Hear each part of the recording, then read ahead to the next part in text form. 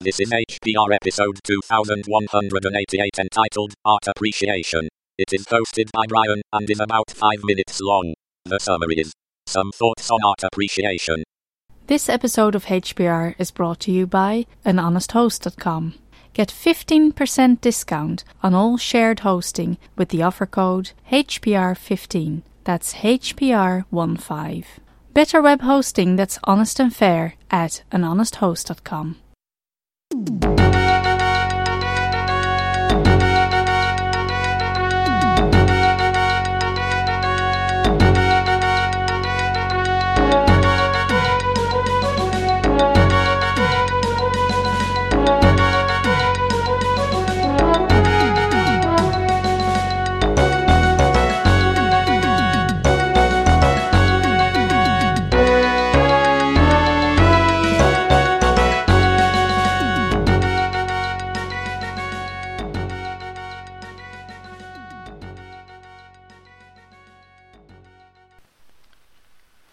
Hello, this is Brian.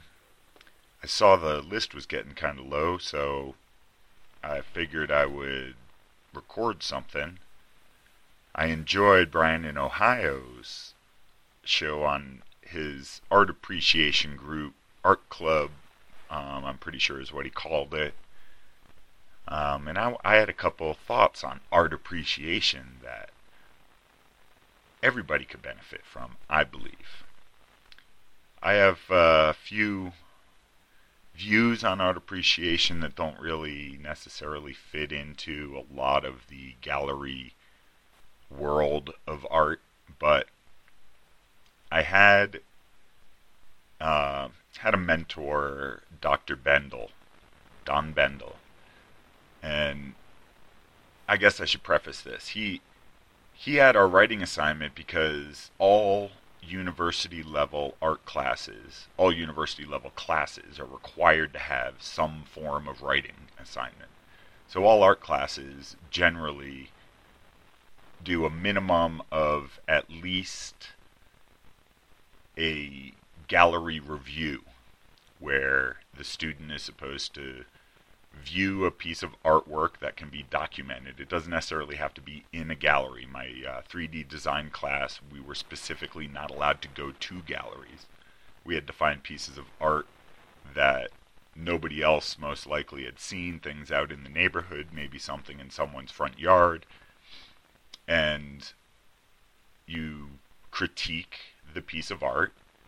You speak about what that piece of art says to you based in a very methodical elements of design fashion.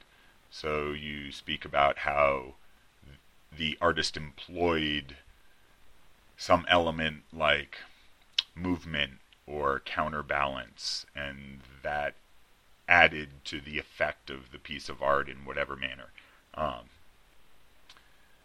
But what Dr. Bendel told us, and it was quite different than other art classes, and I understand his philosophy of where he's coming from, and I fit into it pretty well. He said, when you go to a gallery and you see artwork in a gallery setting, without fail, there is an artist's statement, unless of course it's a museum type show. But if you go to a gallery where an artist is having a show, there will be an artist statement. And they always put it very predominantly so that you see it before you see any of the art. And his advice and instruction was, never under any circumstances do you read that artist statement before you look at the art. And he wanted our gallery reviews of the pieces of art that we found, preferably to be written also before we've read that artist statement. And you got extra points for writing, if he saw you at a gallery, writing it down on a napkin. Because he didn't want to get anything back home where you could think about it and process everything. That was for later. He wanted to know what your instant, in the moment of experiencing that art before any research was done. Because that's where its actual live impact is with us.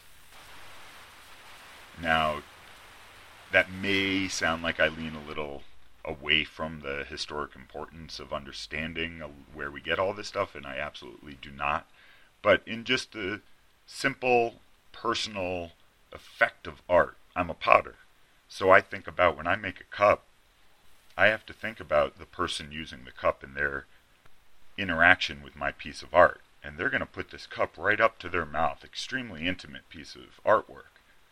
And the functionality of the cup, how it feels in the hand, the tactile qualities, the function of the lip, is it a pouring vessel, a drinking vessel, that all has a lot to do with how the person's going to be impacted by this piece of artwork whether they're aware of it or not. How a lot of people will paint their walls or do designed borders, and that the idea is to have that personal impact of the art without trying to interpret it. So that's just one little thought, and by God, I hope you guys who are not uploading shows get uploading shows.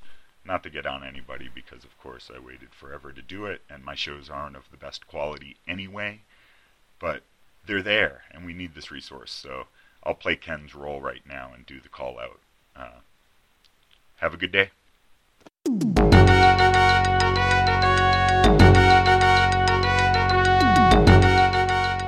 You've been listening to Hacker Public Radio at hackerpublicradio.org. We are a community podcast network that releases shows every weekday, Monday through Friday. Today's show, like all our shows, was contributed by an HPR listener like yourself. If you ever thought of recording a podcast, then click on our contribute link to find out how easy it really is. Hacker Public Radio was founded by the Digital Dog Pound and the Infonomicon Computer Club and is part of the binary revolution at binrev.com. If you have comments on today's show, please email the host directly, leave a comment on the website, or record a follow-up episode yourself. Unless otherwise stated, today's show is released under a Creative Commons Attribution Share Alike 3.0 license.